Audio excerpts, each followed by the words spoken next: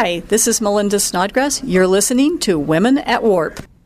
It was really difficult on a weekly basis for the audience to see what Geordie saw. In fact, we never really successfully did it in the 7 years that we did Next Generation. In fact, the audience has never seen, in any of the movies, the audience has never seen what Geordie sees. Geordie sees all of the electromagnetic spectrum. That means he sees everything from infrared to X-ray. Geordie sees sound. Okay? Hi, and welcome to Women at Warp. Join us as our crew of 4 women Star Trek fans boldly go on our bi-weekly mission to explore our favorite franchise. My name's Jara, and thanks for tuning in. Today with us, we have crew members Andy. Hello. And Sue. Hi, everybody. We also have a very special guest, Carrie, and I'm going to get you to introduce yourself and maybe tell us a bit about how you first got into Star Trek. Yeah, sure. So, as you mentioned, my name is Carrie. I've loved Star Trek since early high school. I started with Voyager because I was particularly inspired by the strong female role models. I loved Janeway. I'm also planning to get my PhD in sociology. And so because of that and my analytical nature, Star Trek has always been a very deep well for me to dip into in terms of having interesting things to analyze. Awesome. So today we're going to talk about disability and ableism in Star Trek. But before we get into that, we just have a couple housekeeping things. So first of all, just want to remind you about our Women at Warp Patreon. If you head on over to patreon.com/Women at Warp, you can pledge a small amount and support our work. It helps us get out to conventions and print materials and things so we can spread the word. It pays for our website hosting and equipment and things like that. So thanks to everyone who's supporting us already. And if you'd like to support us, you can head over to patreon.com/Women at Warp. That's patreon.com/Women at Warp. And Sue, do you want to tell our listeners about our convention schedule for the next little while? Absolutely. So this coming week is Star Trek Las Vegas, and all 4 regular Women at Warp hosts will be there. We will be having a meetup during the convention. There, at the time of this recording, is not a set date, time, or location yet, but it will be on convention grounds, however, outside of the space where you need a ticket. So if you're going to be in the area but you don't have a ticket for the con, you can still come to the meetup. And for more updated information on that, please check our event on Facebook. You can get there from our Facebook page, facebook.com/Women at Warp. After Star Trek Las Vegas, I personally will also be at Dragon Con and New York Comic Con. And does anybody else have... Oh, and Grace and Andy will be at Geek Girl Con. Woo! Very exciting. And I totally forgot about Cherry Hill. I will also be at 50-Year Mission Cherry Hill. With Amy. With Amy Imhoff, who has been on the show 2 or 3 times? Just once before, but okay. She'll be on again soon when we talk about Born with Teeth. Yeah, we're putting together a panel. Right now it's still a panel proposal for New York Comic Con, and we are inviting back Angelique Rocher from Black Girl Nerds to join us on that as well. Awesome. So let's get into our topic today. There's a lot to cover. We might not be able to cover every single episode that relates to this topic, but we're going to hit some of the key ones. And like I said, the topic is disability and ableism in Star Trek, and this is a topic that actually was proposed by Carrie, so I'm super excited to have you on to chat about it. We thought that we would start off with talking about some kind of concepts when we're talking about disability and ableism for people who aren't really as familiar with sociology. The first one that I wanted to bring up was there's sort of a couple different ways of thinking about and talking about disability, and the traditional one is referred to in sociological terms as the medical model, which basically sees the person who has a disability as like a problem to be fixed, and that the problem lies within them. Whereas the social model of disability, which is preferred by a lot of disability activists, is about seeing how a person is disabled by their environment. So it isn't necessarily something about them, but it's about how the environment fails to accommodate their needs. Would you say that's fairly accurate, or do you have anything to add to that, Carrie? Yes, I'd say that's a very good summary. I think that also transitions very nicely into one of my favorite sociologists, Irving Goffman. Woo! He has a book that is also one of my favorite books called Stigma, the Management of Spoiled Identity. And one of the things that he talks about is how when you have a handicap, especially when it's physically obvious, say you have a cane or a wheelchair like I do, you stand out. You have a physical stigma that tends to make people feel uncomfortable because of that otherness. Because you're seen as the cause of that discomfort, there's an expectation that it's your responsibility to make people feel comfortable again. So Goffman says that common expectations are that those stigmatized have a sense of humor and joke about their handicaps, that they gratefully accept assistance from people even when it's condescending and downright unhelpful, and that they assume the role of this pitiable, dehumanized, martyr-like inspiration. They're never dejected about their condition. They're just, they're so brave. And so it's really interesting because Goffman talks about how these stigmatized, handicapped individuals have to negotiate their interaction with the world, not only in a physical sense, but also in a social sense. Yeah, absolutely. I think we'll definitely touch on some episodes that get to this issue. Yes. Well, I just want to interject that we decided in advance that we would be dealing mostly in this episode with physical disability. And we will be focusing on an episode on mental illness at a future date. Because there is so much to talk about. Yeah, we're gonna focus on physical disability issues, and we're gonna go sort of chronologically and start out with Captain Pike in the cage / the menagerie. So, Andy, do you feel like you could maybe give us a summary of this one, just super quickly? So basically, the menagerie, Spock takes over everything to remind us that there is the former captain of the Enterprise, Captain Pike, who is now in a wheelchair that does amazing things like blink and light up. The menagerie is an envelope show that enabled them to show the pilot the cage again. But basically, in this story, he is so severely disabled that they request to send him back to Talos 4, which is a planet that there's a death penalty on people from the Federation going there.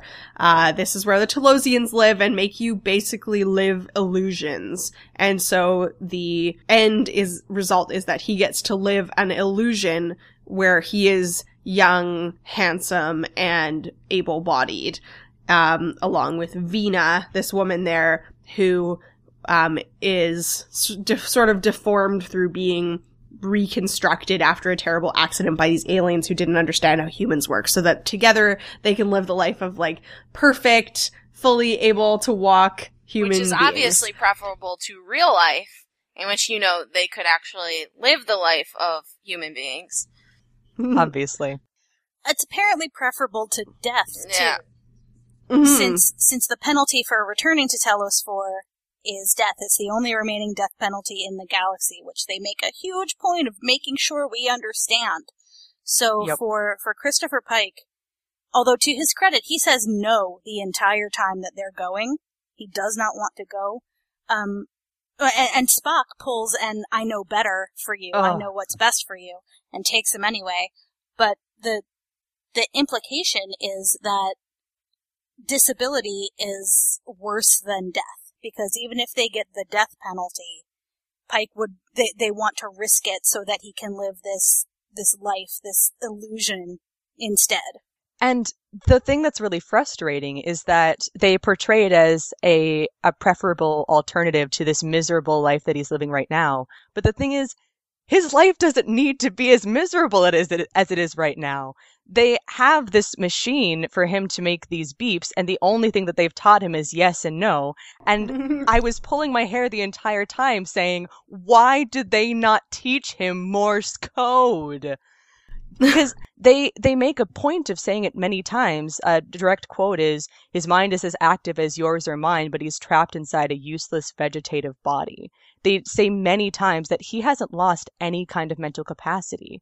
So not only, at the very least, they should teach him Morse code just to mentally stimulate him, because at the moment, he was just put in a room with a camera. There was no kind of mental engagement, all he could do was stare at a wall. That's horrible. And then going further, I don't think that the universal translator should have any issue with translating that for people that don't actively know Morse code. So that means that he can either stay as a captain in an advisory capacity, which I imagine he would want to because Starfleet officers are workaholics, or at the very least, he can retire with that increased functionality. And that description that they give over and over again about being trapped inside his body reminded me of ALS, which is also known as Lou Gehrig's disease, which is what Stephen Hawking has. And he has a more advanced system than what is even depicted in this episode. And he has it now, and he's had it for several years. And it's kind of disappointing that they couldn't even, the writers of the Menagerie couldn't even imagine a system where this medical device has been improved over the years, that he's just in this black box and the only thing it does is beep. Yes.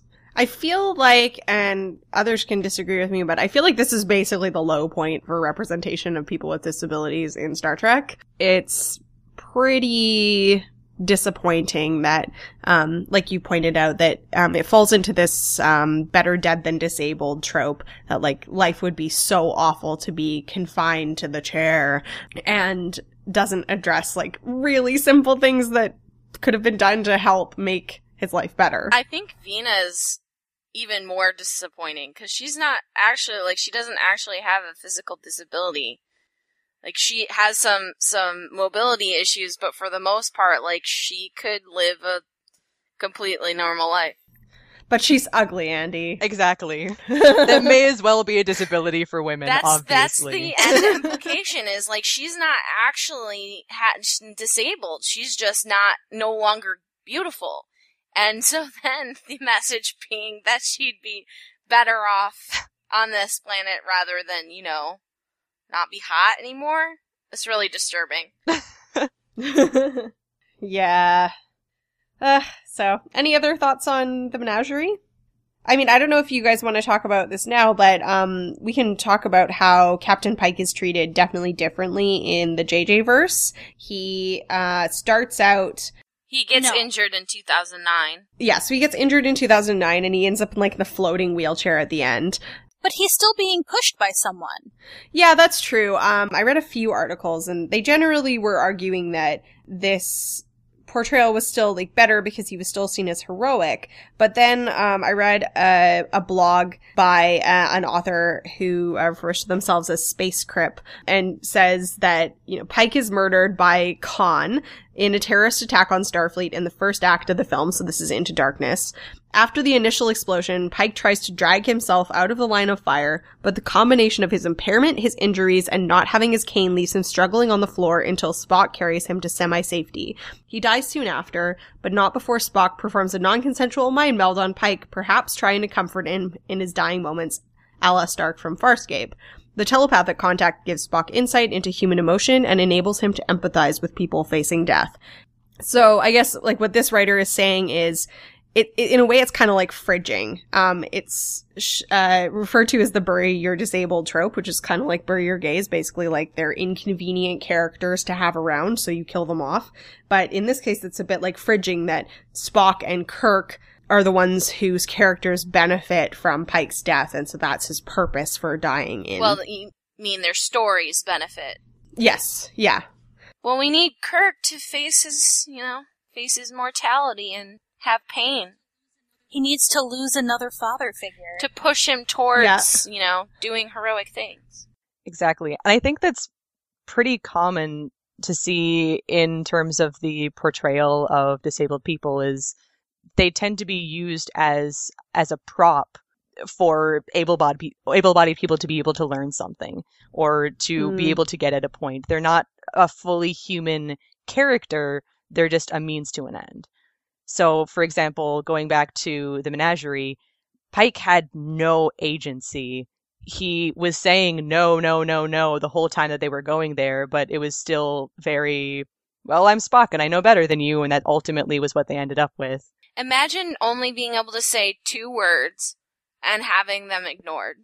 I can't even. That would be horrible. Having that that communication barrier, and then even when you're able to clearly communicate what you want, it's still going to be disregarded because obviously you are not in the same physical capacity that everyone else is, so we're just going to disregard your mental capacity. That's also something that's very common, which I want to talk about later with Melora. Another episode in TOS that deals with disability is There in Truth No Beauty? But we are planning on doing a recap episode where we look very specifically at that episode and the character of Dr. Miranda Jones. So we're going to pass it over for the sake of this episode, but promise we will discuss it in future. And we'll go right into The Next Generation and a really early episode called Loud as a Whisper.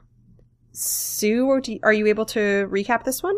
Sure, this is a second season episode where there are 2 warring factions that have been on this planet, and they've been warring for so many generations that it's no longer about whatever the dispute was originally about, and it's about being at war. And both factions have agreed to bring in this mediator called Riva, and when the Enterprise goes to pick him up, they learn that he is deaf. And instead of communicating with a sign language that he apparently knows, he communicates with essentially a chorus. And there are 3 members of this chorus, each representing, a different part of his personality, who sort of read his thoughts and interpret them to the people around him. And yeah, they in the course of the episode, meet an unfortunate end. So the crew needs to find a new way to interact with and communicate with Riva. Yeah. Carrie, did you have any thoughts on this episode? Yeah, so something that I actually really liked about this episode had more to do with Geordi, because when Riva and Geordi first meet, he's really interested in Geordi's visor because Riva has his way of adapting to his disability and Geordi has his. And Riva asks something along the lines of, don't you get angry or frustrated at this device that you're using? And Geordi says, well, both my blindness and my visor are a part of me, and I really like who I am, so there's no reason to resent either one. And I thought that was really beautiful because of how simply he describes his feelings, and it goes against that expectation of that martyr-like role where it's just this suffering victim, and he's saying, listen, this is who I am, and I got to carry on with my life the best I can. Yeah, absolutely. I really liked that scene as well. I also liked how in this episode, it's a bit of a romance for Troy episode. Like Riva is portrayed as a bit of a love interest and he's kind of hitting on her. I appreciated that because another issue that people with disabilities face is like an unwillingness to see them as people with sexualities. So it was nice to see that, like, such an early example that he comes in as a person who is he's not portrayed as disadvantaged. He's a clearly very intelligent person, and he's a person who commands a lot of respect, and he's a person who has a sexuality. So that was kind of cool. We did have a listener comment from Matthias. Andy, do you want to read that one? As a child of deaf parents, I found the way they portrayed Riva a bit silly. Instead of the gimmicky chorus, he could have just communicated with Troy or Data in sign language. It feels like they wanted to have a deaf character but didn't want to explore the deaf condition. It reminds me of when I was younger and store clerks wanted to speak through me and my sister instead of directly to my parents. Big props to them for casting a deaf actor for a deaf character, though. That's still a problem to this day. Directors will say that deaf actors can't be directed properly, which is BS. See Marlee Matlin in The West Wing and Shoshana Stern in Jericho. Which, if you haven't seen Shoshana Stern in Jericho, you should. Yeah, for sure. She's awesome in it. Yeah, Riva, when the Enterprise crew starts addressing the chorus instead of Riva, he does, I guess, say through that they need to remember to address him directly. So I think that's dealt with a little bit, but I certainly understand the point in this comment. But there are 2 other things that are a little bit disappointing for me in this episode, even though I do like it overall. And that is that in this very same episode where Geordi says he's happy with himself, he's talking to Pulaski, who says that she can replicate him new eyes. And we see him considering it, and then eventually turning it down. But I felt like that was maybe a little bit unnecessary. But also, after the chorus dies and Picard is trying to communicate with Riva, he does the age-old practice of yelling and talking slower. Of course. Oh, And that doesn't help. If someone's brain cannot receive auditory information, talking louder and slower is not going to make a difference. Yep. Overall, Wow, though, yeah. I really like Riva's confidence, and I really like the sure. way that he interacts with everyone with a certain, I don't know, calm confidence that I enjoy. And I think for the most part, the crew interacts with him respectfully, which is nice. Yeah, and at the end of the day, they basically decide that the way to bring these two warring factions together is that Riva's going to teach them all sign language, because you have to be able to listen and hear them metaphorically before you can negotiate peace with them. So I thought that was kind of a cool message. Yeah, overall, I actually really liked the episode because of many of the reasons that were mentioned. I didn't actually think about the sexuality one, so I did actually really appreciate the fact that you brought up the sexuality. And I also very much I also forgot about the part where he stands up for himself and says, hey, listen, you talk to me. My chorus is just here to speak for me. Because that's something that I've encountered on a regular basis. If I'm being pushed in a wheelchair, people will ask questions about me to the person pushing me in the wheelchair, like with me right there. So that's, yeah, I do remember being like, stand up for yourself, Riva. Awesome. So another episode that we will do a full episode on at some point is The Loss. So we don't have to cover it in as great a detail right now, but I'll open it up to thoughts. And I also wanted to share a quote from Erin Hawley. She has an awesome blog called The Geeky Gimp, and I'm going to share links in our show notes to 2 live chats that she's held with a lot of other awesome people commenting on how Star Trek has portrayed disability. So The Loss is the one where Troy loses her empathic senses and basically freaks out. And we talked about it a little bit in our Women of TNG episode. So Erin Hawley says, I'm glad that the show debunked the myth that blind/deaf people have superhuman senses, but it lost all credibility once Troy said, I am disabled. How can she feel indignant about something she doesn't truly understand? Let's humor the show for a minute and say she is disabled. Has it really been long enough for her to feel so oppressed anyway? A day, if that has passed. This takes the experiences of people with disabilities and cheapens it to some sound bites that are supposed to be thought-provoking social commentary. Well, I think she really sums it up quite nicely. I think that's a very good summary. That's a frustrating episode. I think that it's pretty problematic for her to basically be like, I can't even work in Starfleet anymore after only a day of dealing with this. It doesn't really do justice to the strong, resilient Troy that we see in later seasons. And Picard's comments about like her, becoming inspirational are just, it's kind of condescending. Yep. Then that's very much related to something that I mentioned before with Goffman, that if you have this handicap, you lose your humanity, you become an idea. Mm-hmm. You have to act in a certain way so that normals, quote unquote, are inspired by you and how brave you are. Yeah. Instead of just you being a person that something kind of shitty happened to. Yeah, and it like takes away your ability to legitimately express that you don't feel good that day. Because, Exactly. like you said, it's always about like how other people feel around you instead of how you feel. And if you don't feel good enough, then you're not supposed to express that. I think that's perfect, yes. So anything else on The Loss? I think that at the very least, if they were going to attempt something like this, it should have happened on Beta Z. That would make sense. The planet. Yeah. Because when you see Luoxana, whenever she's around, she always speaks telepathically with her daughter. So we can assume that that's how it is usually going to be on their home planet. If you at least put them in a situation where it's comparable to an actual disability, as opposed to keeping her in a situation where she has her full faculties. She can still walk around. She can still communicate. She can still do her job.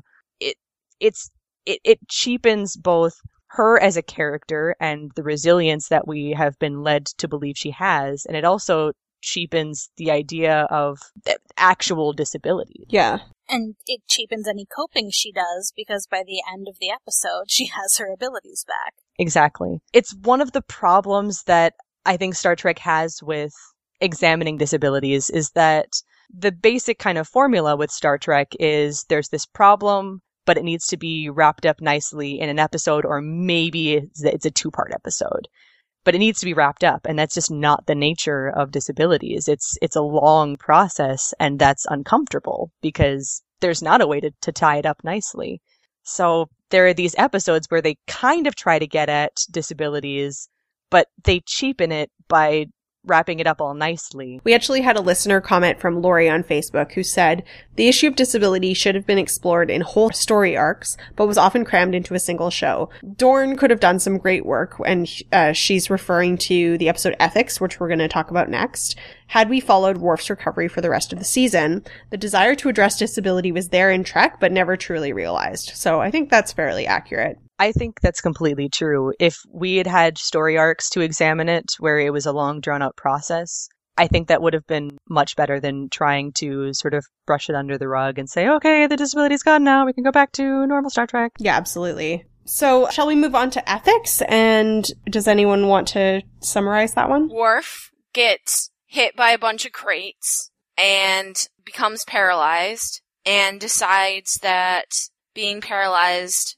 would be so horrible to him as a Klingon and so dishonorable that he would prefer death. So he asks Riker to help him commit suicide. At the same time, there's a doctor that specializes in neurology on the ship and has an idea of a new experimental treatment that might be able to completely cure him, but it could also kill him. And she and Crusher have an ethical disagreement over whether or not they should attempt the treatment. Yeah. So, Carrie, what are your thoughts on ethics? This episode is actually, I feel a little bit torn about it as someone that has a disability, but also someone that's a sociologist at heart. And so I usually try to respect other cultures and things like that. So on the one hand, the way that they have Worf immediately jump to saying, well, I can't walk around and fight, so my life is over and I may as well die, is a bit extreme. On the other hand,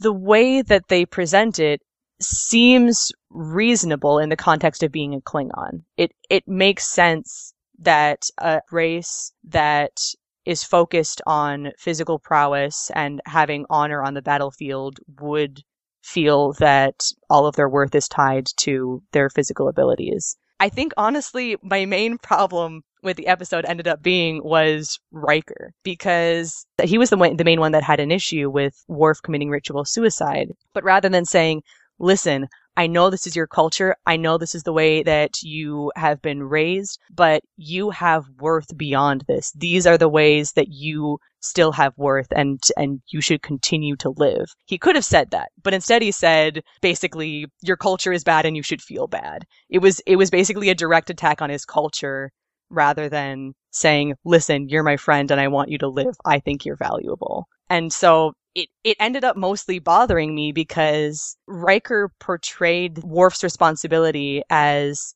putting Riker's feelings before his feelings. Where it's going back to, it's the disabled person's responsibility to carry everyone else's emotional baggage. I see that. I also, though, feel like Riker and Troy are the two that are reminding Worf that he has responsibilities outside of himself, specifically to Alexander. And I really felt like that needed to be said, because that was the first thing I thought. I was like, really? You're gonna commit suicide and leave your kid an orphan? Like, But I definitely think that scene could have been handled differently and in a more respectful way that probably would have resonated better in the end. The thing that I had the most issue with was actually Picard, who is being like the voice of the Prime Directive and cultural relativism. But I feel like Worf, throughout the season, there are series, there are episodes where they're like, he's a Klingon, and there's episodes where it's like, but he's also a Starfleet officer. And I thought Picard was being extremely inflexible and really dismissive of Dr. Crusher's very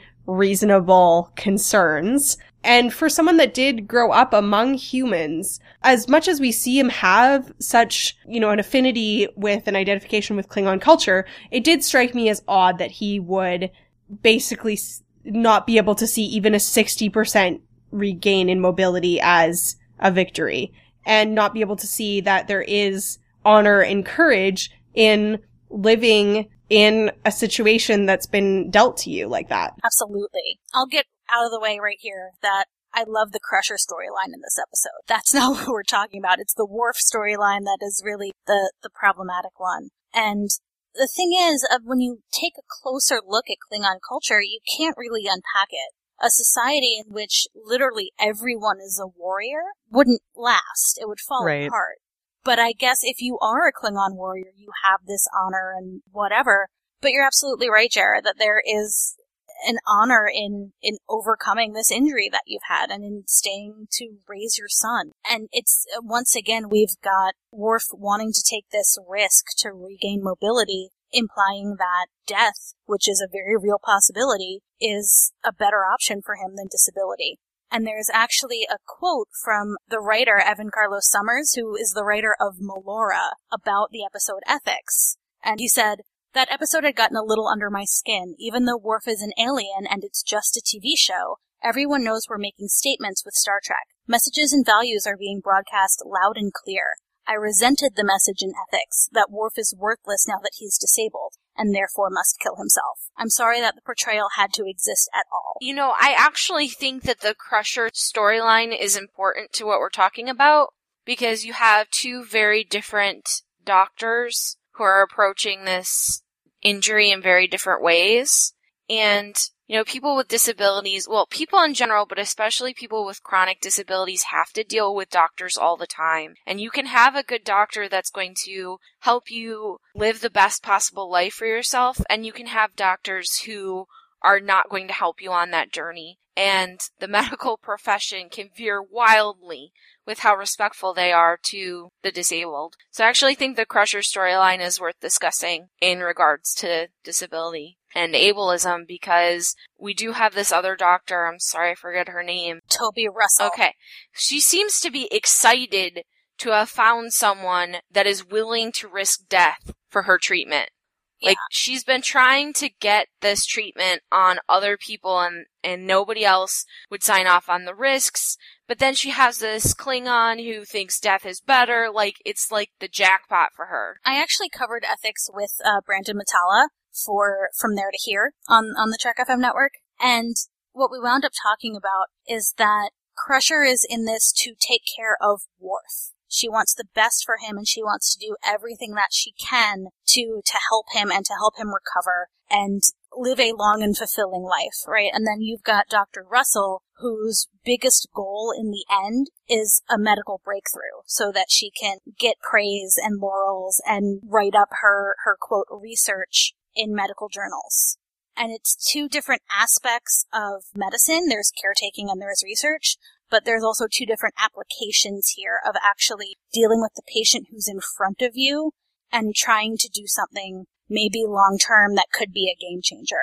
The other thing is that Crusher was never going to bring the option to Worf. And I understand why, but I also feel like he should have been able to choose that for himself. And in the end, the only reason he did is because Dr. Russell took the initiative to tell him about it. Yeah, absolutely. Because there's, wanting to do what's best for your patient, but today, and hopefully in the 21st century, there's the idea of informed consent, and you can't fully consent to a medical treatment without being informed of all your options. Yeah, and to me that was a little bit of Crusher deciding for Worf what was best for him without actually discussing all of the possibilities. I have to disagree with you a little bit there, because what Toby Russell wants to do is an untested, unproven thing, right? Because medical treatments have to go through testing and review before they're valid treatments. And her decision is to not bring something to him that is totally untested and has never been tried before. And in my opinion, that's legitimate. It's not like he's in a drug trial,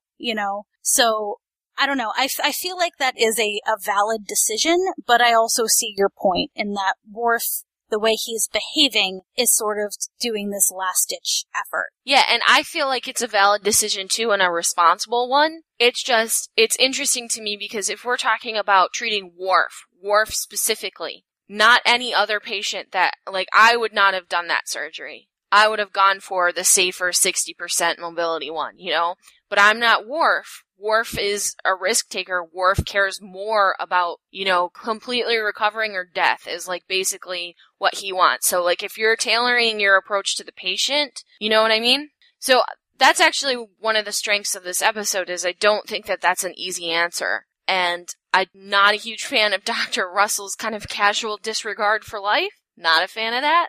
But in this particular case, I think they did set up an ethical dilemma for us that's actually very interesting. Yeah, absolutely. Erin Hawley has another quote on ethics, which she actually viewed fairly positively. But particularly, she says, loved the ending. It shows how Worf learned that needing help isn't a dishonorable thing, and he can trust his son to give him that help.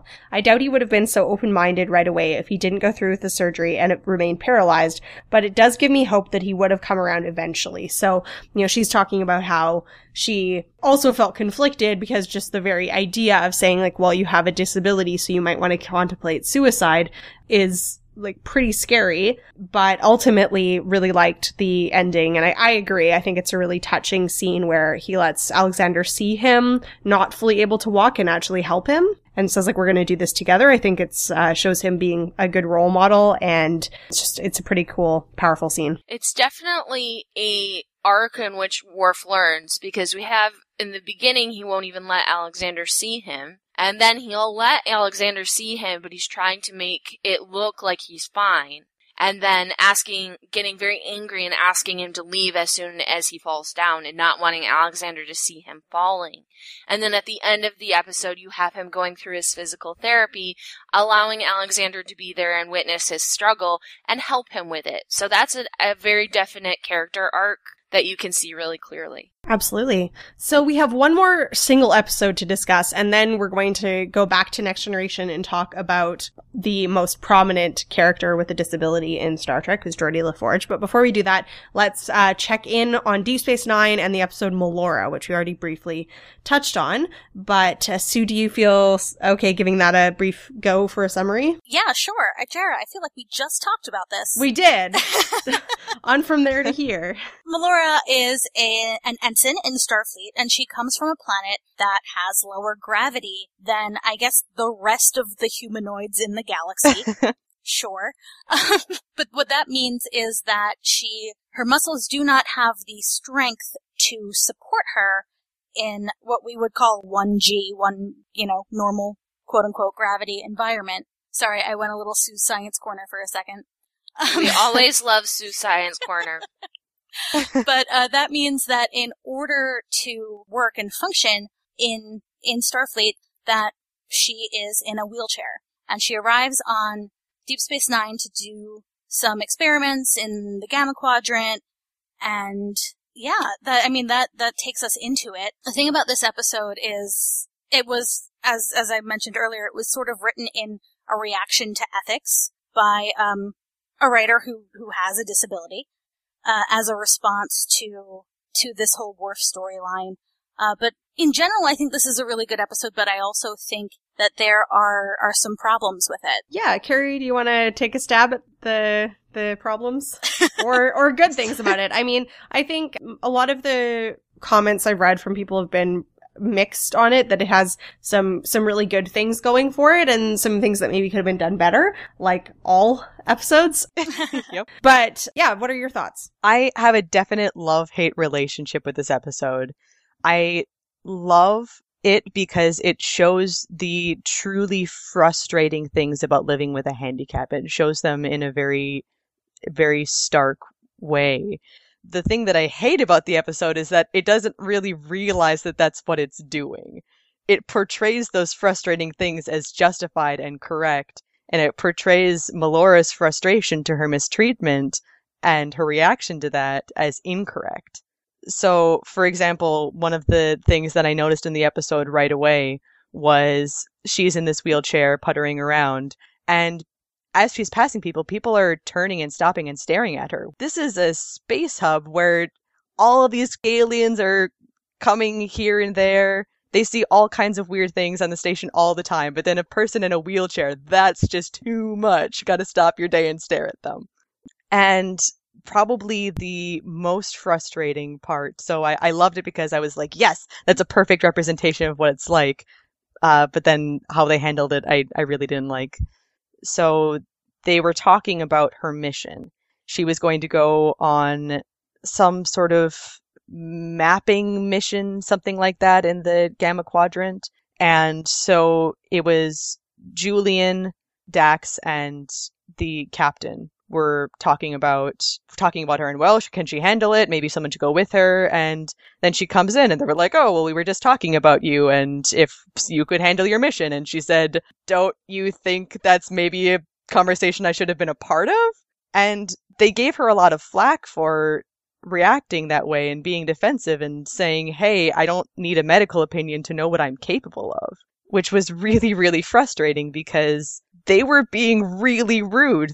She was fully capable of doing her job. She not only made it into Starfleet, which we've seen in various episodes is an incredible feat, but she made it through Starfleet. She graduated and she has this officer rank, but they're still treating her as an incapable person. They still won't trust her when she says, yeah, I can handle this. Yeah, absolutely. I feel like this episode is another example of something that could have been explored with more nuance if it had not just been a one-off character that needed to be gone by the end of the episode.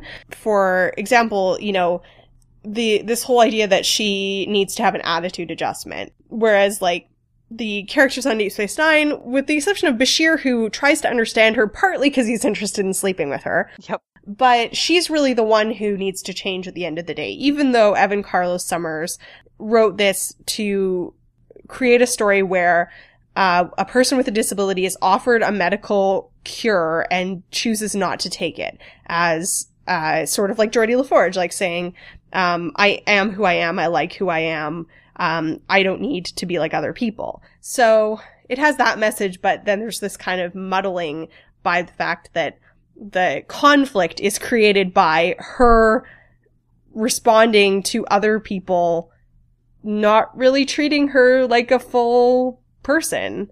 She's not making the effort to make them extra comfortable, and it seems like they misconstrue that as rude. Exactly. And for me, it starts right when she arrives on the station, and the chair that they give her is not the one she requested, and she comments about it, and they kind of act like she's being ungrateful. Yeah, and it's just, right. They're not listening. If you have good intentions and you really want to help, then listen to what someone tells you they need. This scene essentially plays out as, we want to help you. Okay, great. Here's what I need. That's not what you need. This is better.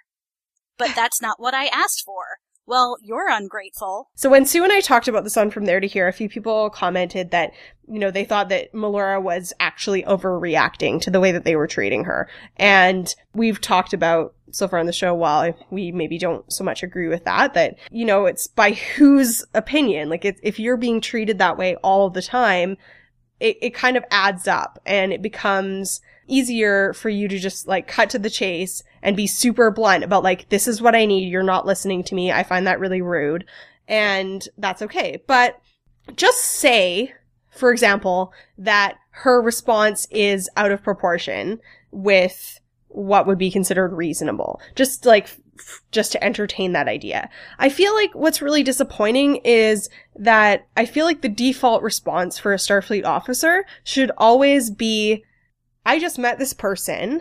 They come from a totally different planet and culture that I have never encountered. They've had a life experience that I have never encountered.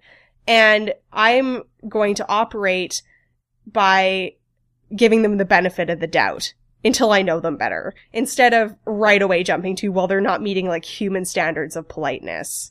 Right. Excellent point. So, yeah. I mean, I will say that I do really like the scene where she's able to use her unique abilities to end up winning the fight in the runabout. And she also gets to have a sex life as well. So that's another example of a person with a disability. In this case, like a much more visible disability than Riva, having an active romantic and sexual life in Star Trek. So that's very cool. About the rudeness aspect of it, from the way that the actress is playing it, it seems like takes a lot of energy for her to just move around. So, like, she's often out of breath. She often has a pained look on her face. To me, it seems to me that she, just in a general course of a day, is expending a lot of energy just to do basic tasks. That would make me tired. And when I'm tired, I'm grumpier. Yeah. I'm less likely to, I guess, accommodate other people's feelings. And I don't think that I'm alone there. I think that all of us have that problem. Jara and I get hangry quite often. Okay, so like people get that way even when they don't have physical disabilities. Imagine what that would be like every day, all day, having to deal with not only people's reaction to you, but your own, exhaustion with trying to move around and, any pain you might have. Like maybe you wouldn't be cheery all the time. I think that's okay. I think it's really interesting that if you think about it, the condition, I guess, that Melora has, that she is in an environment that has higher gravity than she's used to, is actually something that I think everybody can imagine. Because if you think about when you're in a plane that takes off and you feel that additional pressure right at takeoff, that's an additional G-force.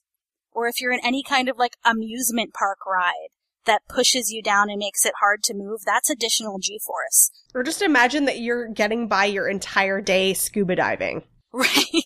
But Melora is moving and is operating in that kind of environment with that kind of pressure on her entire body at all times. Yeah, I mean, I definitely agree. I think that this episode is a good opportunity to talk to some people about what it is like to live with a disability. And it doesn't innately have a causal effect on your mood, but I think it's totally understandable that someone who is dealing with those issues might come across as a little brusque at first, and that in Starfleet, your default assumption shouldn't be they have an issue. Your default position should be, I'm not making assumptions because this person comes from such a dramatically different experience. I think it's a really good point. Because especially as Starfleet officers, they should have that experience with being accepting of other cultures. That's something that I hadn't considered. Yeah. I will say that if people are interested in the novels and haven't already, they should check out the Titan novels. Melora, spoilers for the novels.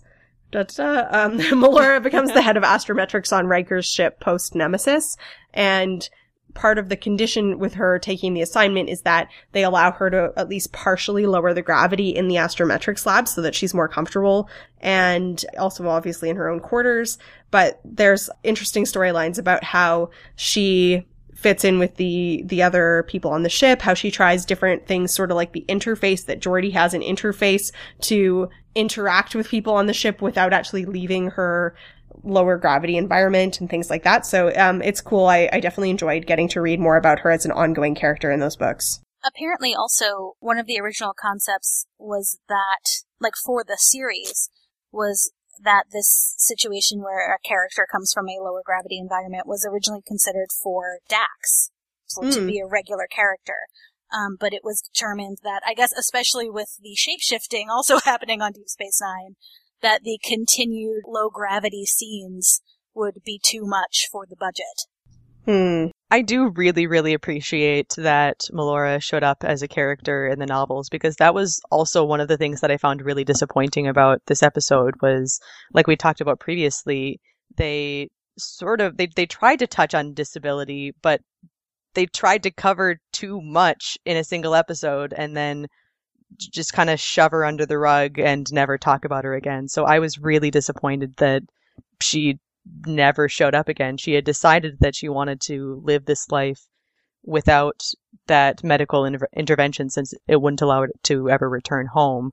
But then we didn't get to see in the series how that translated to her actual work. So I very much appreciate that they did explore her character in the novels. Mm-hmm.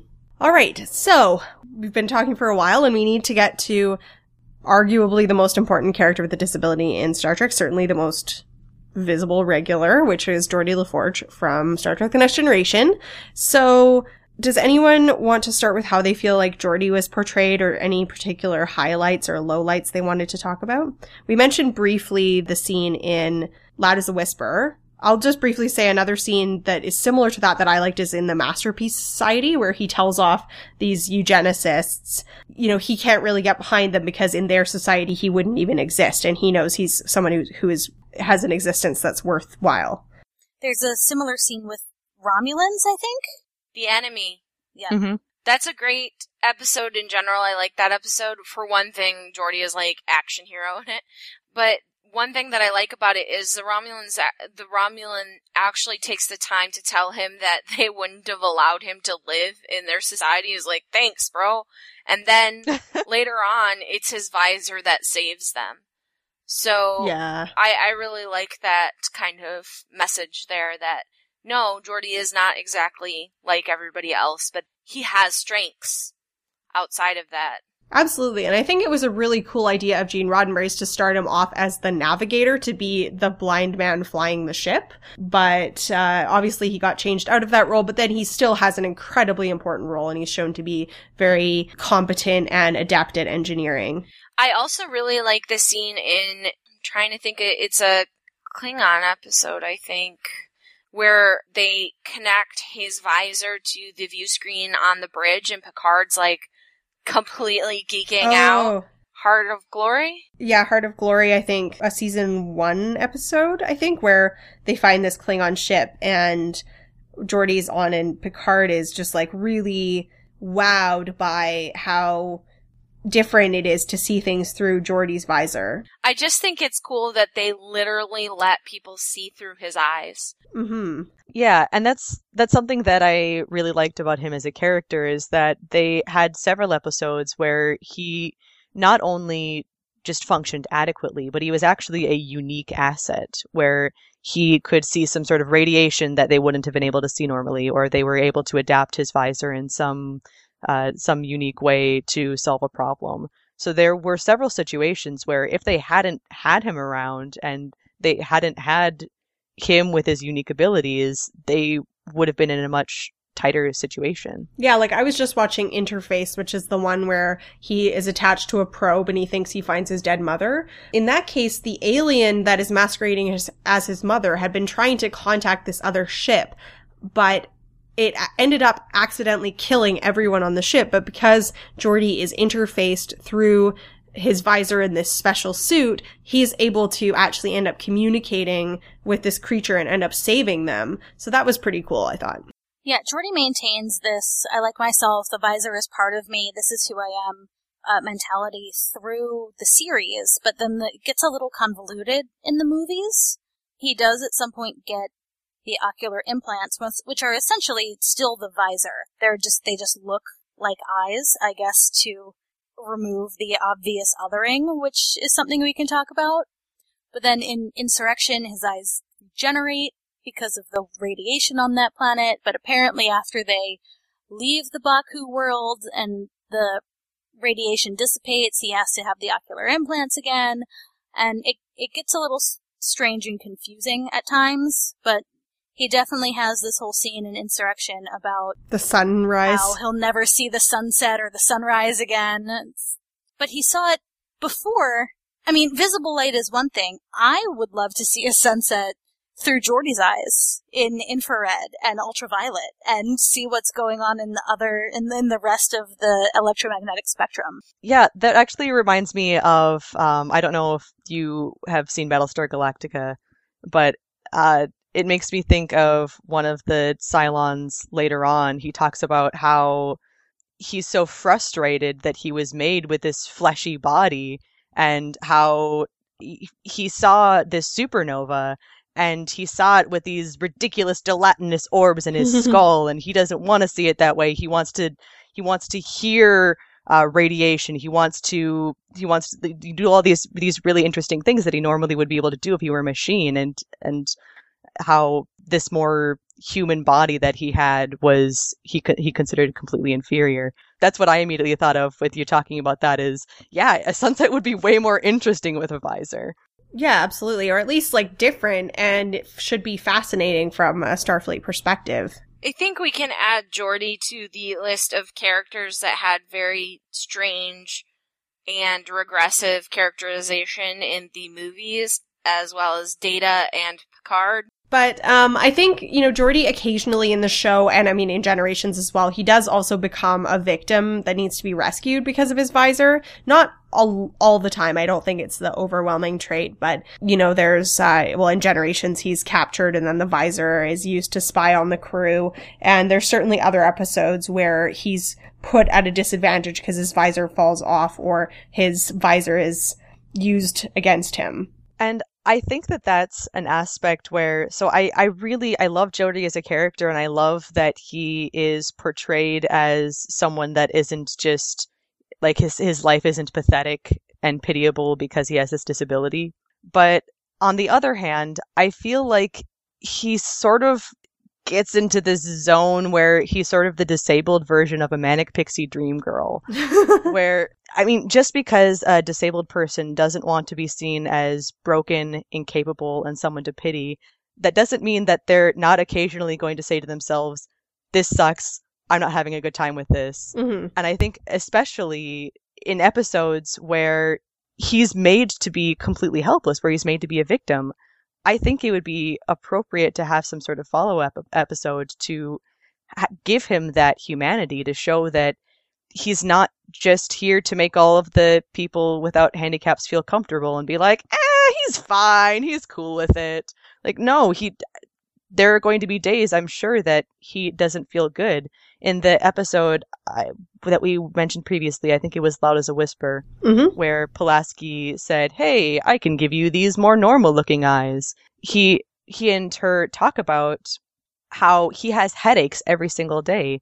So not only is there this disabling factor, but there's also the presence of constant pain. So there are going to be days that he's not going to be having a good time. There were episodes with Picard, say, where he was, when he was assimilated into the Borg, and he had to deal with the emotional ramifications of that in future episodes.